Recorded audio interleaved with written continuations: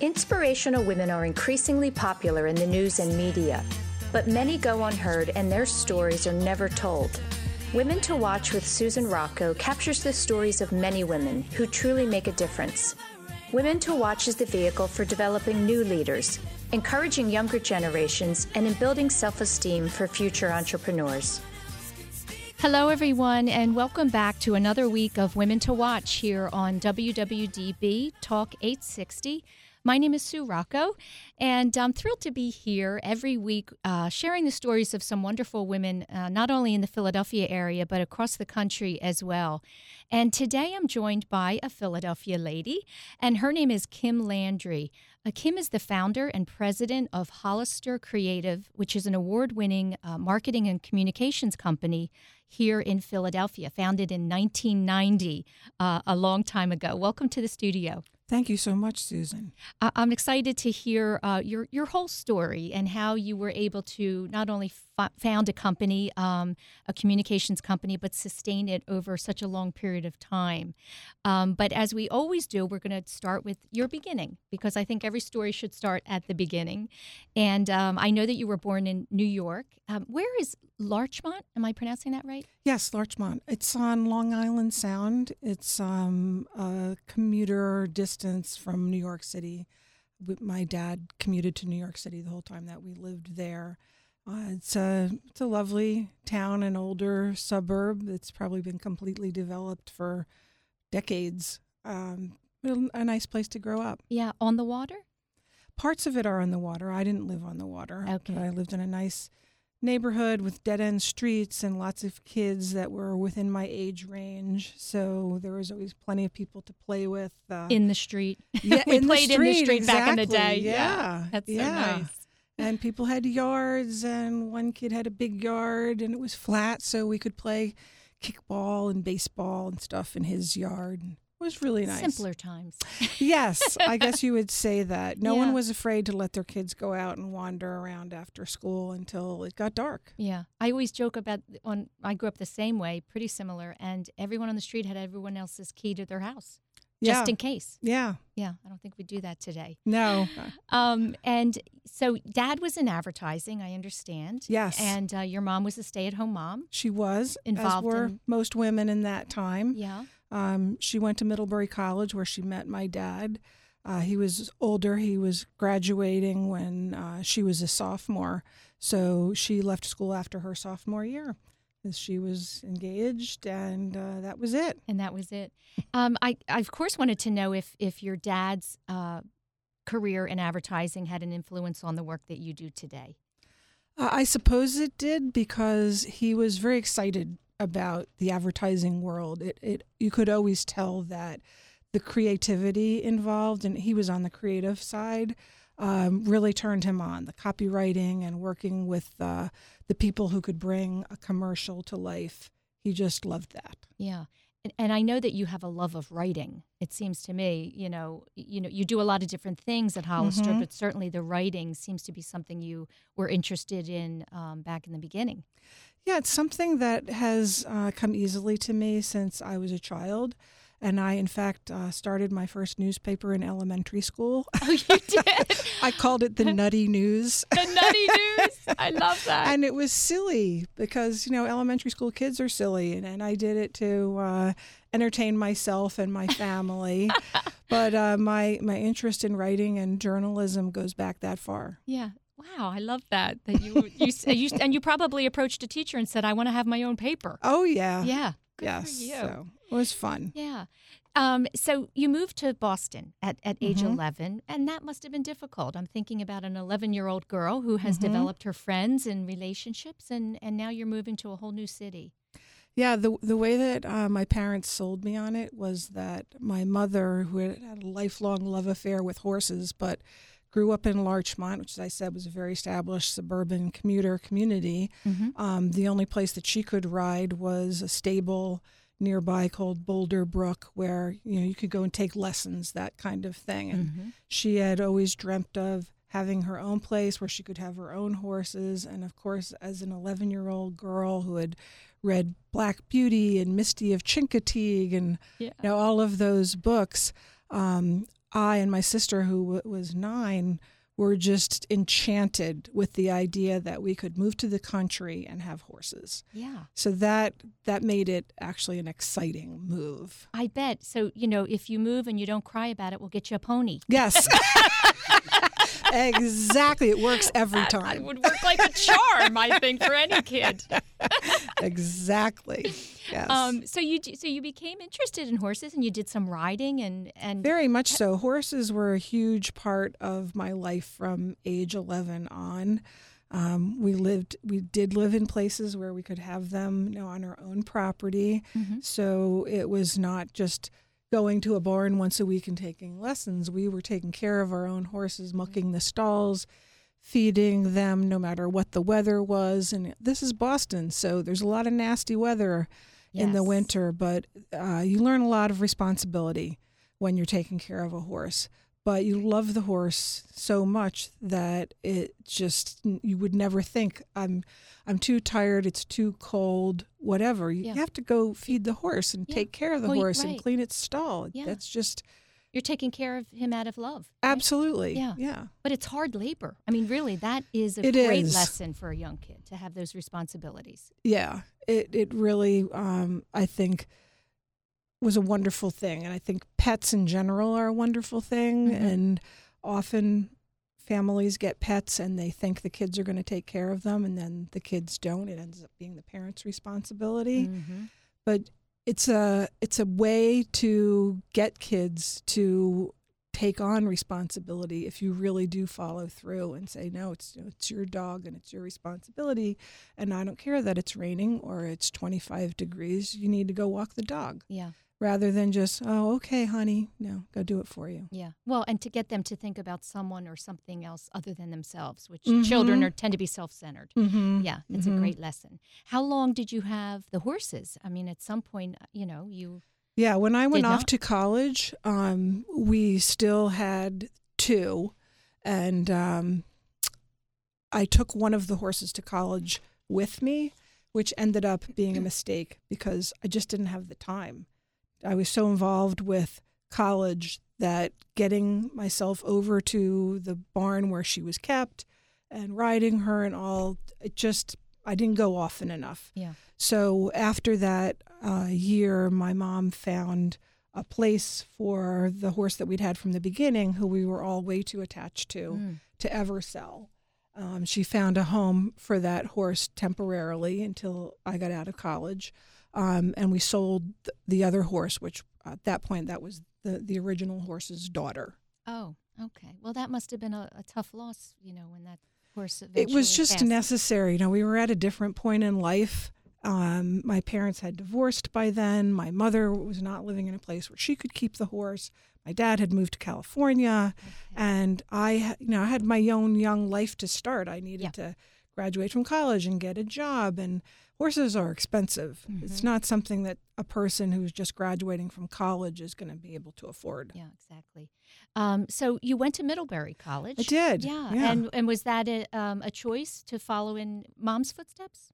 Did your mom go to Middlebury? My parents both went They to both Middlebury. did. Right. Yeah. So I had applied to several similar places, as well as UMass. And when I got into a few, Middlebury seemed like the best choice. Certainly, I felt I had an advantage that both my parents had gone there. You'd been there, I'm assuming, and it's familiar to you. And the other colleges that I applied to, like Bowdoin and Colby and Bates, were all small northern New England colleges. So I knew that was the type of college I wanted. Okay. And Middlebury fit the bill. Yeah. And what was your major? American literature? American literature. Okay. Yeah. So again, following that, that love of writing and literature, you did that right off the bat? I didn't. Actually, I started there. I thought that I wanted to be a lawyer. I've always loved the courtroom type TV show, the Perry Mason thing. Still my favorite show is Law and Order. So. Yeah. Oh my gosh, my Some daughter things never change. Yeah, she loves that show. But what I found out when I started learning more about what real lawyers do is that you spend a ton of time in libraries with documents. You don't spend your time with people. Right. And I'm a big people person. Mm-hmm. And that would have been a terrible career for me to go into. Yeah. So I'm glad that I didn't. Journalism ended up being the perfect thing for me. Yeah. Because like you, I love meeting new people. I love hearing their stories and telling their stories. So I found the right thing for me. Yeah, that's great. What types of activities were you involved in while in college, outside of the classroom? Yeah, outside of the classroom. As I said, I took my horse to school, so that was a bit of a distraction from getting involved in things on campus. Mm-hmm. But I was on the swim team freshman year, and then got involved with the school newspaper my sophomore year. And by senior year, I was the editor of the newspaper. So I had that was a big interest. And I also started working for a local weekly newspaper that was based in Middlebury. Great. So I was getting real world journalism experience while working on the college newspaper. Because a college newspaper is a different thing. Absolutely. From working on a real local newspaper. Yeah, and back in our day, there weren't so many opportunities for internships and real world learning and mentoring and programs and all that kind of stuff. It's so much a part of the kids' learning today, which I think is so important and makes so much sense. Yeah. Yeah. You can't just graduate, come out of a school classroom, and be thrown into the real world. And kids are. Yeah. I think the more experiences that you can have during college working at a business, the more the better. Yeah. In fact, this spring we had an intern for a month who was a high school student. So she went to Conestoga High School, and they have a program for seniors who have met certain requirements that they can take the last month of their senior year and go do an externship in an area of interest. And I was just amazed by this young woman. She was so smart and capable and willing. And I thought, wow, I'm getting as much out of this as she is, just having her around and her perspective and all. Yeah. But I think that kind of thing, starting however young, is just great because you learn what it's like in an office and what things you enjoy and don't enjoy. Mm-hmm. And how to interact with people, on a professional level. Yes. I think that's really important. What were some of the challenges you faced as a young girl? Personal challenges, whether it's, a lack of confidence or belief in oneself, or whether you, just had troubles with interacting with peers and friends, or what were some of the struggles that you faced? It's funny, I hear that from women a lot, that is a big challenge for them. And I guess I'm fortunate that it never was for me. I've always had an overabundance of confidence.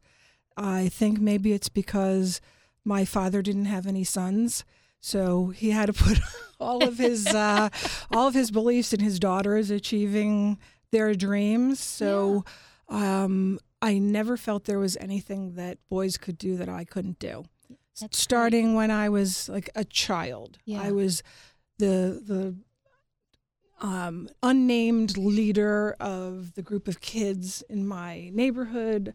I was the one who'd say, let's go do this, or how about that, or, build a fort, or, go down to the stream and get crabs, or whatever it was. And I took on leadership positions in school and always felt that it was kind of natural.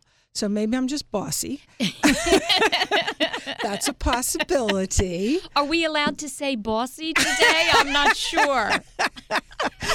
Well, you may be able to, in my case. I don't know. I try not to be. Well, bossy is, I think, when we talk about, bossy and banning bossy and all that, I think it's so silly. It really is just someone who leads.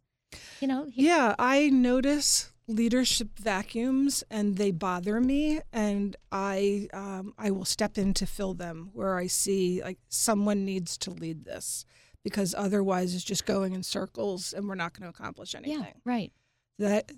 That's just something that I don't know. It just feels natural to me. Yeah. Well, I bet it does come from, I think I've had other women on the show who were only girls, and you were the oldest. I was the oldest. You I were have the a oldest. sister 2 years younger. Yeah, so the responsibility was often placed on you. And I do think that kind of physical labor that you grew up with working, really does teach you to take initiative. Mm-hmm. Yeah, that's interesting. Mm-hmm. And I don't feel the need to knock other leaders out of their position if they're leading. Mm-hmm. I'm not that competitive. Good. But no, I really I think admire they call that controlling. Yes, So you yes. allow others. Yeah. I really admire people who I think are doing a wonderful job of leading. Yeah. But I remember in my first job after college, I was working on a weekly newspaper group, and I got involved with the New England Newspaper Association. I was on some committee or whatever to come up with events. Mm-hmm. And I decided that I wanted to put on a management training, like leadership event, because there was no training available for people who were reporters and editors to kind of move up in organizations. Mm-hmm. It just, if there was an opening and you'd been there long enough and you were a good reporter, then you got put in charge of other reporters.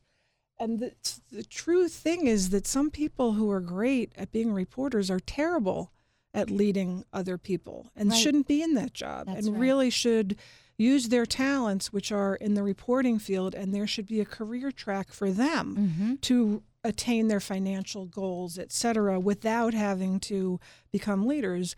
And then there are other people who are going to just take to that, and you can develop them and they can become key people in the organization. But this at the time was a kind of a foreign concept in the newspaper industry. And to a large extent, I still think it is. There are some industries where leadership development starts the day you walk in the door. Right. And I admire that, but there are a lot of industries where that doesn't happen, and I think that's a shame because there are a lot of aspects of leadership that really can be taught.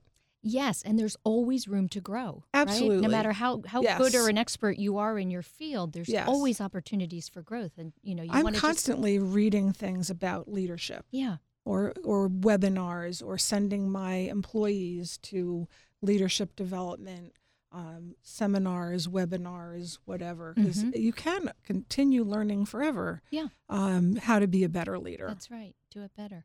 Let's talk for a couple minutes about your children. You're married, and Oh yes, and every mother loves to talk about her children. I know. We got to give Jasmine and Ethan a shout out, right? Yes. Yeah, and I'm always, interested in how women who are on my show, speak to their daughters. But you have a son and a daughter, which is fantastic. Talk about them for a couple minutes, what they're doing. Okay, so Jasmine went to Penn, and she got very intrigued with Teach for America, and decided that that's what she wanted to do after college. She thought of it mostly as a way to kind of do a Peace Corps thing and give back for a couple of years by teaching in an underprivileged urban school, which is what Teach for America is all about. That's great. And she got into the program, which isn't easy. I admire her for all she had to do to get in the first place.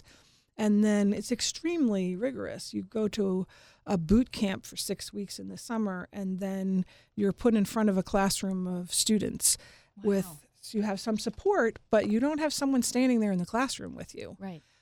So it takes a really brave individual who is going to be extremely resilient, because you're going to get knocked down a lot in this foreign environment with children that you've never taught before.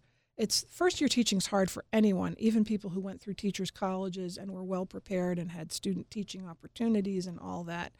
So she not only stuck it out through a very difficult first year, she just caught the bug. It became very mission driven for her when she saw the potential that these kids had and how bad some of the circumstances were that they were living in and the schools that they were in. What area was she first placed in? She was in the Bronx. Okay. In New York. Yep. Yeah. So after her 2-year commitment was up, she had also by then gotten her master's degree, which is required that you go through the first year of a master's program in order to get certification. And then it's up to you if you want to continue for the second year and get your master's, which she did, which made the whole thing even more difficult because she's in graduate school while she's working full time. Wow. But she came out of those 2 years having decided that this was her career. And she went to a charter school in Brooklyn to get a different kind of experience because she'd been in a public school the first 2 years and loved teaching in a charter school. After 4 years in New York, she wanted to come back to Philadelphia, which had always been her plan to eventually come back here. We need her here. Yeah, I think she's here for good now. Good. Which is great for me.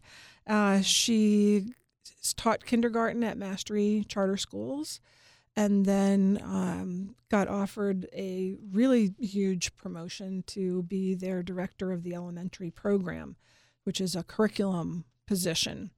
And she's been doing that now for, I think, 4 years. At the time, Mastery had 3 elementary schools, and now they have 9 at least, maybe more than that. Does she miss being in the classroom? She does occasionally, especially the year she taught kindergarten. I think that was her favorite year. But plus, by then, she was a really experienced teacher. Yeah. So that could be why it's her favorite. But she also just loves that age of children. But she, instead of affecting the lives of 25 kids a year, she's now affecting the lives of thousands of children every year. Yes. And she's become, a real expert in curriculum, and she does some consulting for other schools. And I think it's become a very, very satisfying career path for her, very challenging. But she's doing something that she believes in. She's saving the world, as everyone who's 30 years old wants to do. So that's very satisfying. It is. And when you say challenging, I think of, just the day-to-day meetings of the minds, and everyone kind of has strong, different opinions on how education should be, best addressed in the problem. Oh, it's so hard. It's so hard. It just kind of becomes, political, so good for her for, finding her calling and sticking with it, because it's critical. And I'm proud of one thing when it comes to Jasmine. The rest of it I give her total credit for, but that I feel like I raised my kids to be resilient and to not expect things to be easy. Yeah. And that has served her very well. She's extremely resilient, because there's so many challenges when you take on a job as big as fixing urban education, and individually and with her team, the whole Mastery organization. They're so mission driven and really, really great people trying to make a difference. But there are a lot of setbacks and there's a lot of challenges, and you have to just keep bouncing back and saying, how can we do this better? Right. That's fantastic. Instilling resilience in kids is, to me, the number one thing you need to do, aside from being kind to people. Yes, be nice. Be nice. Be tough and be nice. And then now your son Ethan, he's living an exciting life as an actor. Yes, and in that field, resilience is extremely important as well, because the rejection. Oh my God, yes, and you're putting yourself out there all the time when you're auditioning for things, and you give it your heart and soul, and often you're bearing your soul when you're auditioning for a part. Yes. Because that's what it takes to be a really compelling actor. And so that's what he's pursuing, his dream. He went to the University of Miami. He was in the communications school, and he majored in film. And his minor was theater. He had always loved the idea of making movies, and I wouldn't be surprised if ultimately that's where his career direction goes. But there's no career path to becoming a filmmaker. You have to make your own way. It's not like, you get an entry-level job in an accounting firm, and that path is all laid out for you. Right. You go out to Hollywood, you have to figure it out. And he's blessed to be very handsome, and he has a great voice, so he has a lot of the natural things things they look for. Yeah, but even so, there's a gazillion people out there who are handsome, and the women, unbelievable, how gorgeous they all are. They all cluster in Los Angeles. All the good-looking people are in Hollywood. It's very intimidating. Yes, so like all aspiring actors, he was supporting himself by being a bartender and a waiter, and got several really great parts. but nothing so far in the 6 years that he's been out there working really hard at this, nothing so far has led to, okay, so now you have a career and you can support yourself as an actor. Right. You're so right. It's kind of moving from one opportunity to another. Yes. As opposed to, studying a craft Yes. and naturally working your way up. Yeah. So he's had some hard. incredible experiences. His first acting role was on a Roger Corman film, and he got the lead in the film. Terrific. So he had just a fantastic time being treated like royalty as the lead in this film. And then you go from that back to being a waiter. Yeah. Talk about ups and downs. 1 week you're in a gorgeous suite in Las Vegas and you got chauffeurs Getting driving you powdered. around. Yes, people are fussing all over you. And then the next week, like, you're a waiter again. Yeah. Talk about resilience. Yeah. Really. Yeah. Then his next gig was in Japan, which was another fabulous opportunity. He got the role as the American who loves her and leaves her in Madame Butterfly, the public television station in Japan, NHK, was doing a dramatic non-musical version of Madame Butterfly, and they had this young woman playing the lead who Ethan described as the Natalie Portman of Japan. He said she was just a really popular, gorgeous young actress. So they knew they were going to have a huge audience for this on public television. And so he got the role as the American, and he got wined and dined in Japan for 7 weeks. He had a personal assistant who was his translator, who made sure that he got his meals and that he was put up in this beautiful hotel in downtown Tokyo. Wow.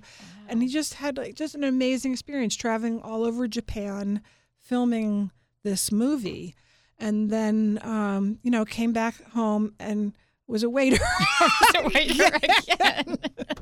Well, he's building his resume slowly. Yeah. Yes. So the exciting thing that he's done most recently is he and a couple of his buddies from film school, on their own, did a Kickstarter campaign to go shoot a feature film in China. Nice. And they went over there, just 3 of them. Did they reach their goal with the Kickstarter yes, program? They did. Mm-hmm. They went to China last November and shot a movie there in about 6 weeks, using completely untrained people. Ethan was the only trained actor in the whole bunch. Okay. And so they wrote this, they filmed it, they've been editing it for a year. They're about ready to go into post-production in the new year. So he is, in this case, he's an actor and he's a filmmaker. Right. And they're really hoping that they can get into festivals and that will be a way to launch them. Right. So they're trying every which way, all of them, as these kids have to do. They have to do. And it's so much about the networking and meeting the right people, too. Because when you meet somebody who believes in you and your work, they're going to refer you to someone else. It's always a next step forward. Yeah, networking is key, I think, in everyone's career. Yeah. Excuse me. Yeah, networking. I wanted to talk to you a little bit about networking because, we were talking before the show about how we go to a lot of events and it's important. I mean, sometimes people think the word networking is a negative connotation. It really isn't. It's about meeting people, seeing if you can, I help you, you help me, and you can never, progress forward if you're not continually building new relationships. That's so true. Yeah. How do you make the most of the network? Do you do it very strategically? In other words, try to get to an event once a month, or do you just, as things come in and invitations, you pick and choose what's going to be valuable or make sense? I used to be involved in multiple networking groups, and I decided to cut down the number of them and get more involved in the ones that I decided to stick with. And that's been a good strategy for me. So I'm not as all over the place as I used to be. Yeah. But since I was elected to the board of the Mainline Chamber of Commerce 2 years ago, a lot of my networking has been through the chamber because I want to be very involved since I'm on the board. I also go to Greater Philadelphia Chamber events from time to time. I'm a member there too, and NAWBO, National Association of Women Business Owners. So those are 3 groups that I decided to focus on. And it's important, I think, in networking to be building a network of people that you can refer people to, not just to think of it selfishly as what can they send me. Because I can often help my clients or prospects when I hear of a problem that they're having that I can't address to say, I know someone. Right. You want to develop a pool of people that you can turn to. Yes. And that you trust and you know they're going to do a good job for them. And then that person's grateful that you help them find a good resource. Exactly. So it's just a holistic thing, I think, building a network. That's right. And it should happen organically, right? We're going to take a quick break, and we will be back with Kim Landry, the founder and president of Hollister Creative. We'll be right back.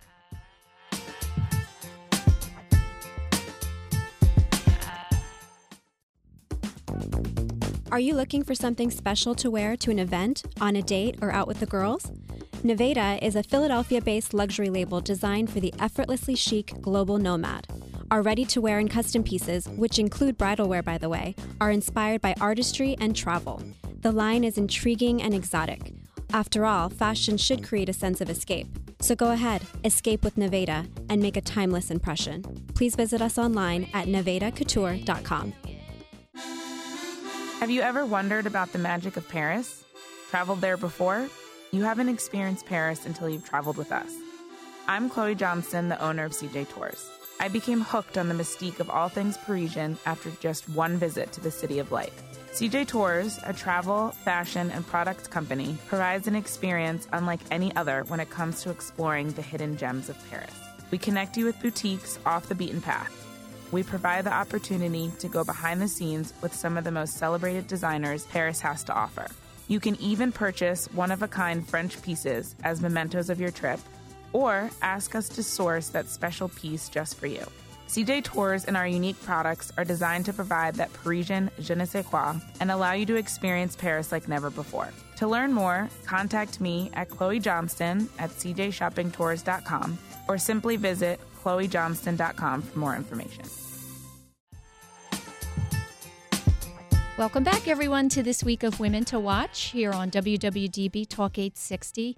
My name is Sue Rocco, and I'm being joined today by Kim Landry. Kim Landry is the founder and president of Hollister Creative, which is an award-winning marketing and communications company here in Philadelphia. And it was founded in 1990, so I wanted to come back from the break and talk to Kim about, how that came about. What was the, the aha moment when you said, you know what, I'm going to start my own company in marketing and communications? Well, I had begun my career in journalism and thought I would always stay in journalism because I loved it and there was a lot of opportunity in that era. But I took some time off to have my kids. Jasmine was born in 1984 and then Ethan in 1986.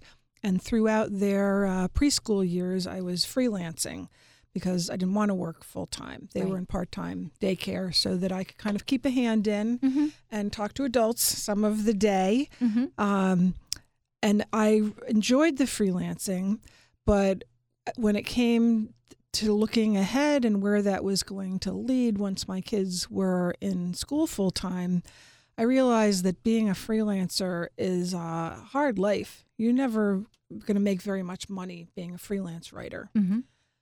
And what I learned was that if I could deliver completed projects, so I would collaborate with a designer and be able to say, here, it's done, I managed the project, you have a finished product here, that I could make a lot more money and have a lot more opportunity. And that's where the idea to have a business kind of came into play, is how do I go from being a freelance writer to being able to deliver a finished product so that whoever was hiring me as the writer no longer had to be the project manager and pull together a lot of different freelancers to make something happen. So I had developed the trust with my writing clients that I was reliable, I was smart, I could deliver. So when I said, okay, so now let me do the whole thing and deliver a finished product, they were actually delighted because it lightened their load and now it was on me to make it all happen. Bring everyone together. Yeah. And so when you say deliver a completed project, you're talking about, the writing, the And the design, and mhm. communications and PR, I guess, all of that. Well, it was all of my clients in the beginning were publications. So I was doing special projects for the Philadelphia Inquirer, like I would put together their League of Women Voters voter guide, or an educational piece, or an advertorial piece. Because back in the day, newspapers did not allow their staff writers to be tainted in any way by something that was advertising related.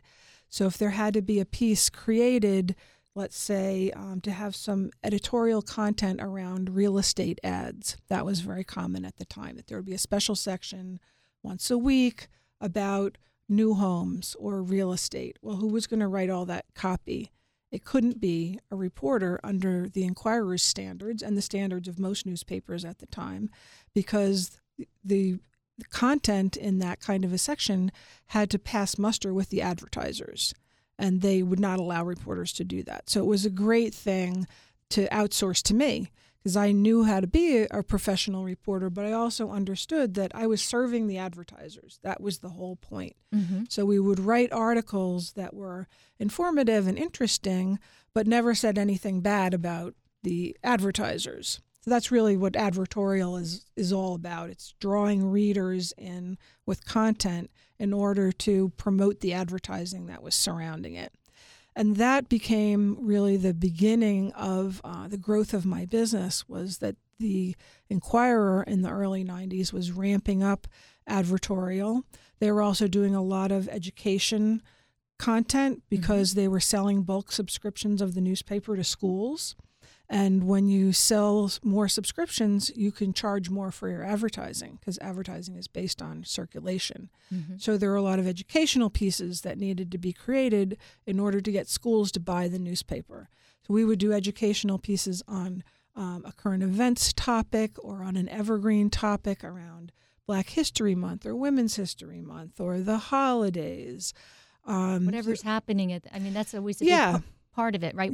What time of year is it? What's going on? Sure, because that's the way lives? classrooms operated. They operated around holidays, essentially. Right. But we also did current events pieces. Like we would explain what was going on in Iraq, or after September 11th, like what was that all about? What happened? And take on topics that were from anywhere from third grade all the way through high school. So in high school, we might talk about agriculture, or some big topic that people in a high school class would be studying. And in third graders, we might talk about reading. So there was a wide variety of topics, both advertorial and educational. And at the same time, I was developing clients outside of newspapers. So we started doing newsletters and magazines and advertisements and all that kind of stuff, because now I had the capability to do finished products, whatever that product was. And at the time, they were all print products, so that dates it, right? Right. Now, at this time, it was, first of all, how did you come up with the name Hollister Creative? Oh, Where did that come from? That was my middle name before I got married. I grew up as... That's a great name. Kim Hollister? Kim Sounds like an Hollister actress. Ryland. That was my name. What So a great name. my middle name came from a relative. I think maybe my grandfather's grandfather or something. His name was Austin Hollister Catlin. Wow, that's a great... Is that in English? English, yes. So I got a middle name from my mother's family. My sister got a middle name from my father's family. Anyway, so when I wanted to name the company, I didn't want it to be Kim Landry Associates. I wanted to start from the beginning, thinking of it as something bigger than myself, which was the whole thing of imagining I am not a freelance writer. I now have a business, and this is the name of the business. It's not all about me anymore. I have a designer. In fact, the designer that I first hired is still with me. So she was right out of Drexel University. Wow. Oh, that's great. I love that. I love that. So, you know, for the Yes. listeners, this is a company that's been in Philadelphia for 24 years. Are you in your 24th year? Yes, we are. Yeah, Mhm. 25 years will be May 2015. Okay. So you've seen, my goodness, a lot of change in the area of marketing and communications because of technology, for sure. Absolutely. And that might make a good documentary, maybe, right? To see the path that it's taken and all the different tools that we have today. And first of all, I guess I want to know how you seem to me to be someone who will go with the times and change with the times and find that exciting, as opposed to fighting it and saying, we've done this, for this way for 10 years and I'm not going to change. Yeah, I'm a novelty junkie, so that really helps with technology because I'm always interested in learning something new or trying out something. I'm the same way with travel. I don't want to keep going back to the same place. If I've been there, I'm less interested in going there again, unless it's because I'm visiting family. But I really like something new. And one of the things my husband and I have been doing since we've been empty nesters is trying every couple of months at least to do something we've never done before, go someplace we've never done before. So I'm the same way in the business. I always want to be learning, like, what's coming down the pike? What do I need to pay attention to? What do I need to tell my clients is important? Right. And certainly that has served me well in marketing because, oh my God, has it changed a lot. So much. Well, and it's continually, daily changing. Oh, yes. So everything is so rapidly changing. When you sit with a client, and I would assume it's going to be quite different if you're with someone from the younger generation that has grown up with this and someone, who hasn't. When you say, listen, I know social media may seem silly to you, but we need to incorporate that in this campaign. How do you see the differences? How do you handle that? Well, I now have several employees who are younger than my children. So I do daily encounter people who have a different perspective from mine, which I think is very healthy, and all organizations should embrace a multi-generational workforce because the people who are older have a lot to offer in the way of wisdom and perspective. And the young people are brave and curious and want to be attacking the horizon. Right. So that's really a great combination. And when it comes to clients, I think because I'm older, I'm 59, I can relate easily to people who are, in their 50s, 60s, who feel a little uncomfortable or like a fish out of water when it comes to technology, social media, et cetera. And I can help them to understand why it's important without it being threatening. Right. And I'm a big believer in speaking plainly and not using jargon and showing as well as telling, so that I can walk people through, look, here's what your competitors are doing. Let's go look at their Facebook page. Let's look at their LinkedIn profile. See what they're doing and how many connections they have and what they are probably doing to engage those connections that you're not doing. Right. So I think it's helpful that when I'm dealing with younger people that I also am in daily working relationships with younger people, so that it's not a different thing to go meet with people who are my kids' age or younger because they're on my staff. Yes. And, at the end of the day, it's really about the story, right? And how to best tell the story. Absolutely. I'm always amazed when I go to a website and the first thing I want to see is about. In other words, who are these people, right? And how did it start? And so often it's not there. So, you have to scroll all the way down to the bottom of the page and it'll say about. Yeah. So that's a big mistake. Right? You have seconds to engage someone when they land on your website. Yes. Seconds. So it's very much like when you meet someone and you have seconds for them to size you up and decide whether they like you or don't and want to talk to you or don't, respect you or don't. It's the same way with a website. I tell people it's like meeting you in avatar form. You have to make it just as engaging as you are, and you need to signal trustworthiness the way that you do in person by your demeanor, the way you dress, the way you stand, the way you smile or don't. Your website has to have that same personality and professionalism, and it needs to be instantly apparent. Instant, yes. Yes, I agree. Other than here's our services, I want to know it should be who we are and, how we came to start this company, and then, go into all the, the ins and outs of what they do. I'm always amazed by that. Yeah. So the one thing that hasn't changed in marketing, and this is where I think older people can still feel comfortable, is that it's still all about engaging the right target audience. That's what it's always been about, and only the tools to do that have changed. But if you're in a service business, like most of my clients, we focus on service businesses or purchases that are a huge investment, where people are going to take some time and weigh some options. It's not an impulse purchase. It's not like going on Amazon and buying a book. It's a high consideration purchase. You're not going to sell that person until they meet with you. The sale to my clients is made in person. Developing the trust, as you said. Yes. So all of these are tools to help people get to know, like, and trust you. And that's the point at which they're going to reach out to you and have a conversation, and where you're going to convert them into clients.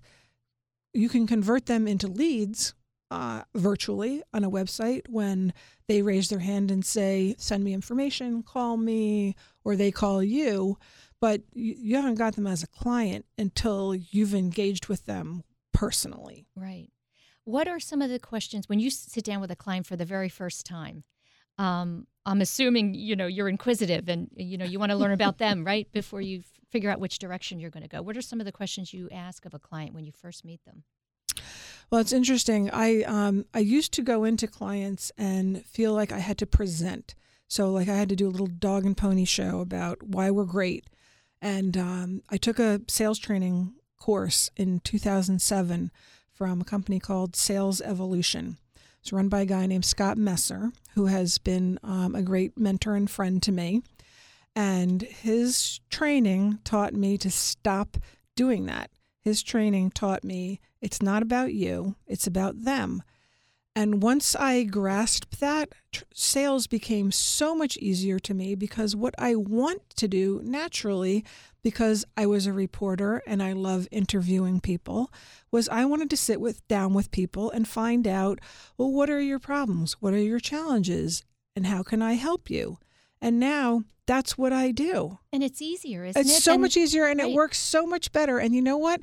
They rarely ask me anything about myself or my company. And I think part of it is that they've already checked me out. They went to my website.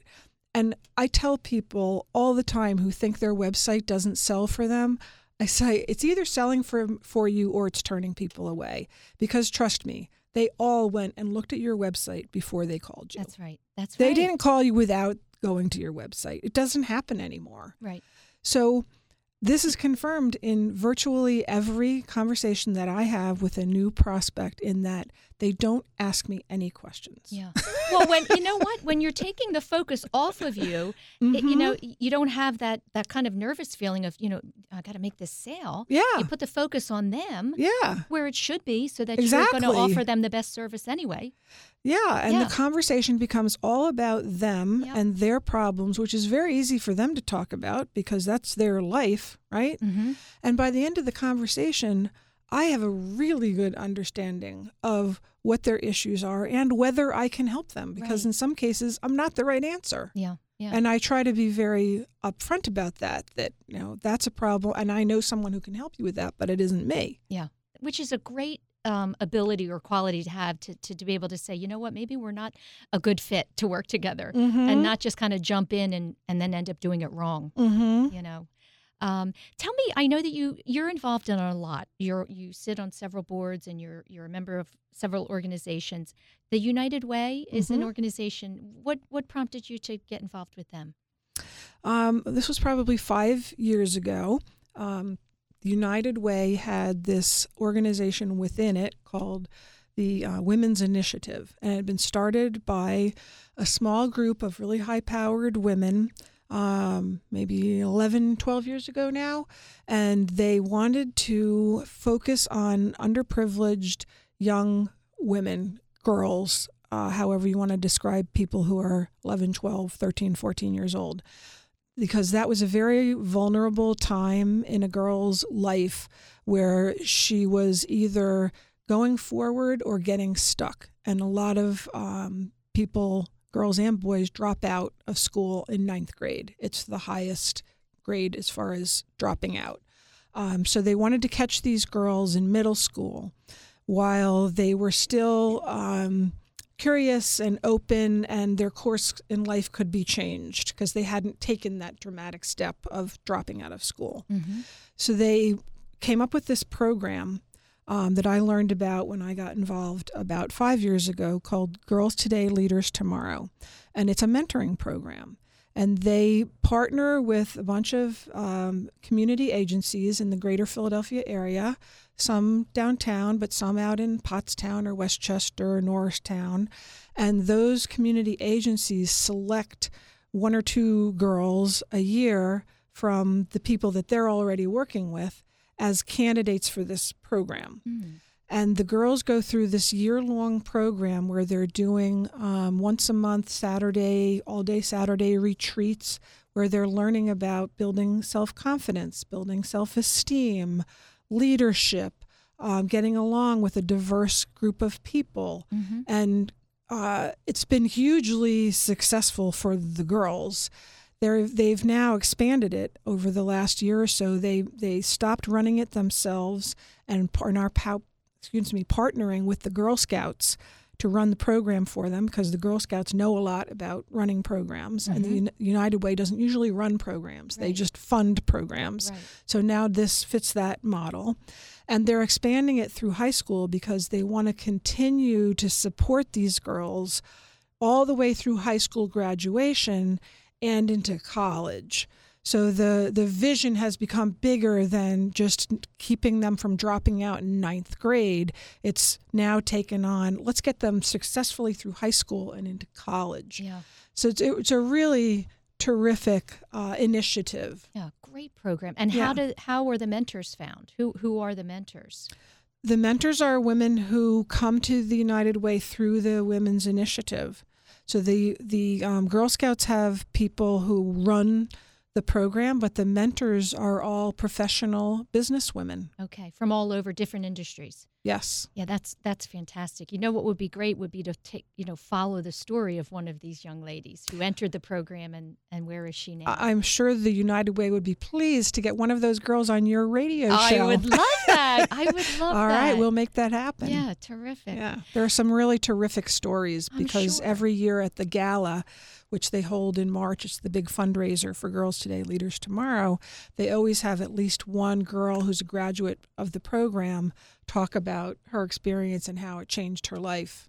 Yeah, mentors can be everything, and it can be at one moment, one day of a young woman or a young boy as well, finding that person who says, not only can you do it, but I'm going to help you do it. Someone who believes in you is huge. And I hear this all the time from my daughter with, what is it that makes the difference between a great school and a school that suffers? And one of the things is that the kids need to feel a sense of their own worth and their own possibilities and have high standards set for them and people who believe in them that they can reach these high standards. Is one of the reasons that these failing schools have failed is that people in general think children who grow up in poverty, maybe with one parent, maybe with parents who, one or more parents who are in prison or had a drug problem or whatever. Sometimes it's just plain old poverty. Yes. That they lower their expectations. Yes. They think, well, these kids can't. It's too hard. So let's not even try because we don't want to disappoint them or make them sad. Yeah. Let's just babysit them. Yeah, it comes from compassion. You know, the problem is it does. You just want to kind of take care of them and coddle them as opposed to, I love what you're saying. It's misdirected compassion. Yes. High standards is key. We all, accomplished parents do that naturally because they expect their children to rise to their own level, and in many cases, and this is like the American dream, right? You expect your kids to exceed your own level of success. Well, in the poverty-stricken areas of the country, whether they're in the inner city or they're in Appalachia or they're on an Indian reservation, you have parents who are hopeless. And so they're raising hopeless children, not because they want to, but because they can't help it. They don't have the enthusiasm behind them to as you said, place these higher standards. The kids are capable no matter where they come from. And that is one of, I think, the most valuable things that Teach for America does, because when they put these high-achieving college graduates into these programs, they're doing it with the idea that many of them, after 2 years, will go on to something else. And they don't care. Their purpose is not to recruit the next generation of teachers, even though, in fact, they do that because so many of them stay. But just as valuable are the people who go on to be doctors and lawyers and Indian chiefs and have had this experience of 2 years in a poverty-stricken area, working with children and seeing for themselves the challenges that these kids face and the huge potential that these kids have. And they carry that with them into their lives as community members, as voters, as advocates for children. So it's a huge thing that TFA is doing that goes way beyond what happens in the classroom during the 2 years that those people are there.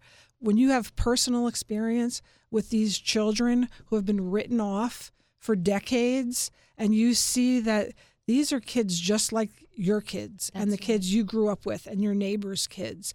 They're full of hopes and dreams and personality and potential, and they just need somebody to help them. Yeah, it's terrific. Oh, I love to hear about that. We just have a few minutes left. I wonder if you can just give a last quick tidbit of advice. If there's a woman listening to the show, she's thinking about starting her own company, her own business, what would you say to her just to kind of give her that push? I would say that you need to have people around you who believe that you can do it. And if the people who are currently around you don't believe you can do it, then go out and find other people, because you can't be discouraged. You have to have people who are going to help pick you up when you fall, because you're going to fall, and who believe that you will accomplish your goals if you're committed to them. Yeah. So I'd say surround yourself with positive people. And people who know what your gifts are. Yes. So they remind you. Yes. Right? Remind you why you're the greatest at being you. Right. Because you are. Everybody is. Yeah, right? Exactly. Can you give your contact information in case there's a listener who wants to get in touch with you? Sure. Our website is hollistercreative.com. Our office and design studio is located in Bryn Mawr. And you can email me at kiml@hollistercreative.com. Terrific. And that's Hollister, HOLLISTER, right? Yes, thank you. Thank you so much for coming in today. I loved hearing your story. You've got some great advice, and I have no doubt why your success. It's been a pleasure, Susan. Thank you. Thank you. That's it, everyone, for this week of Women to Watch. If you're listening and you'd like information on the show, feel free to reach out to my website at womentowatch.net, and that's women, the number 2, watch.net. Have a great week, everyone.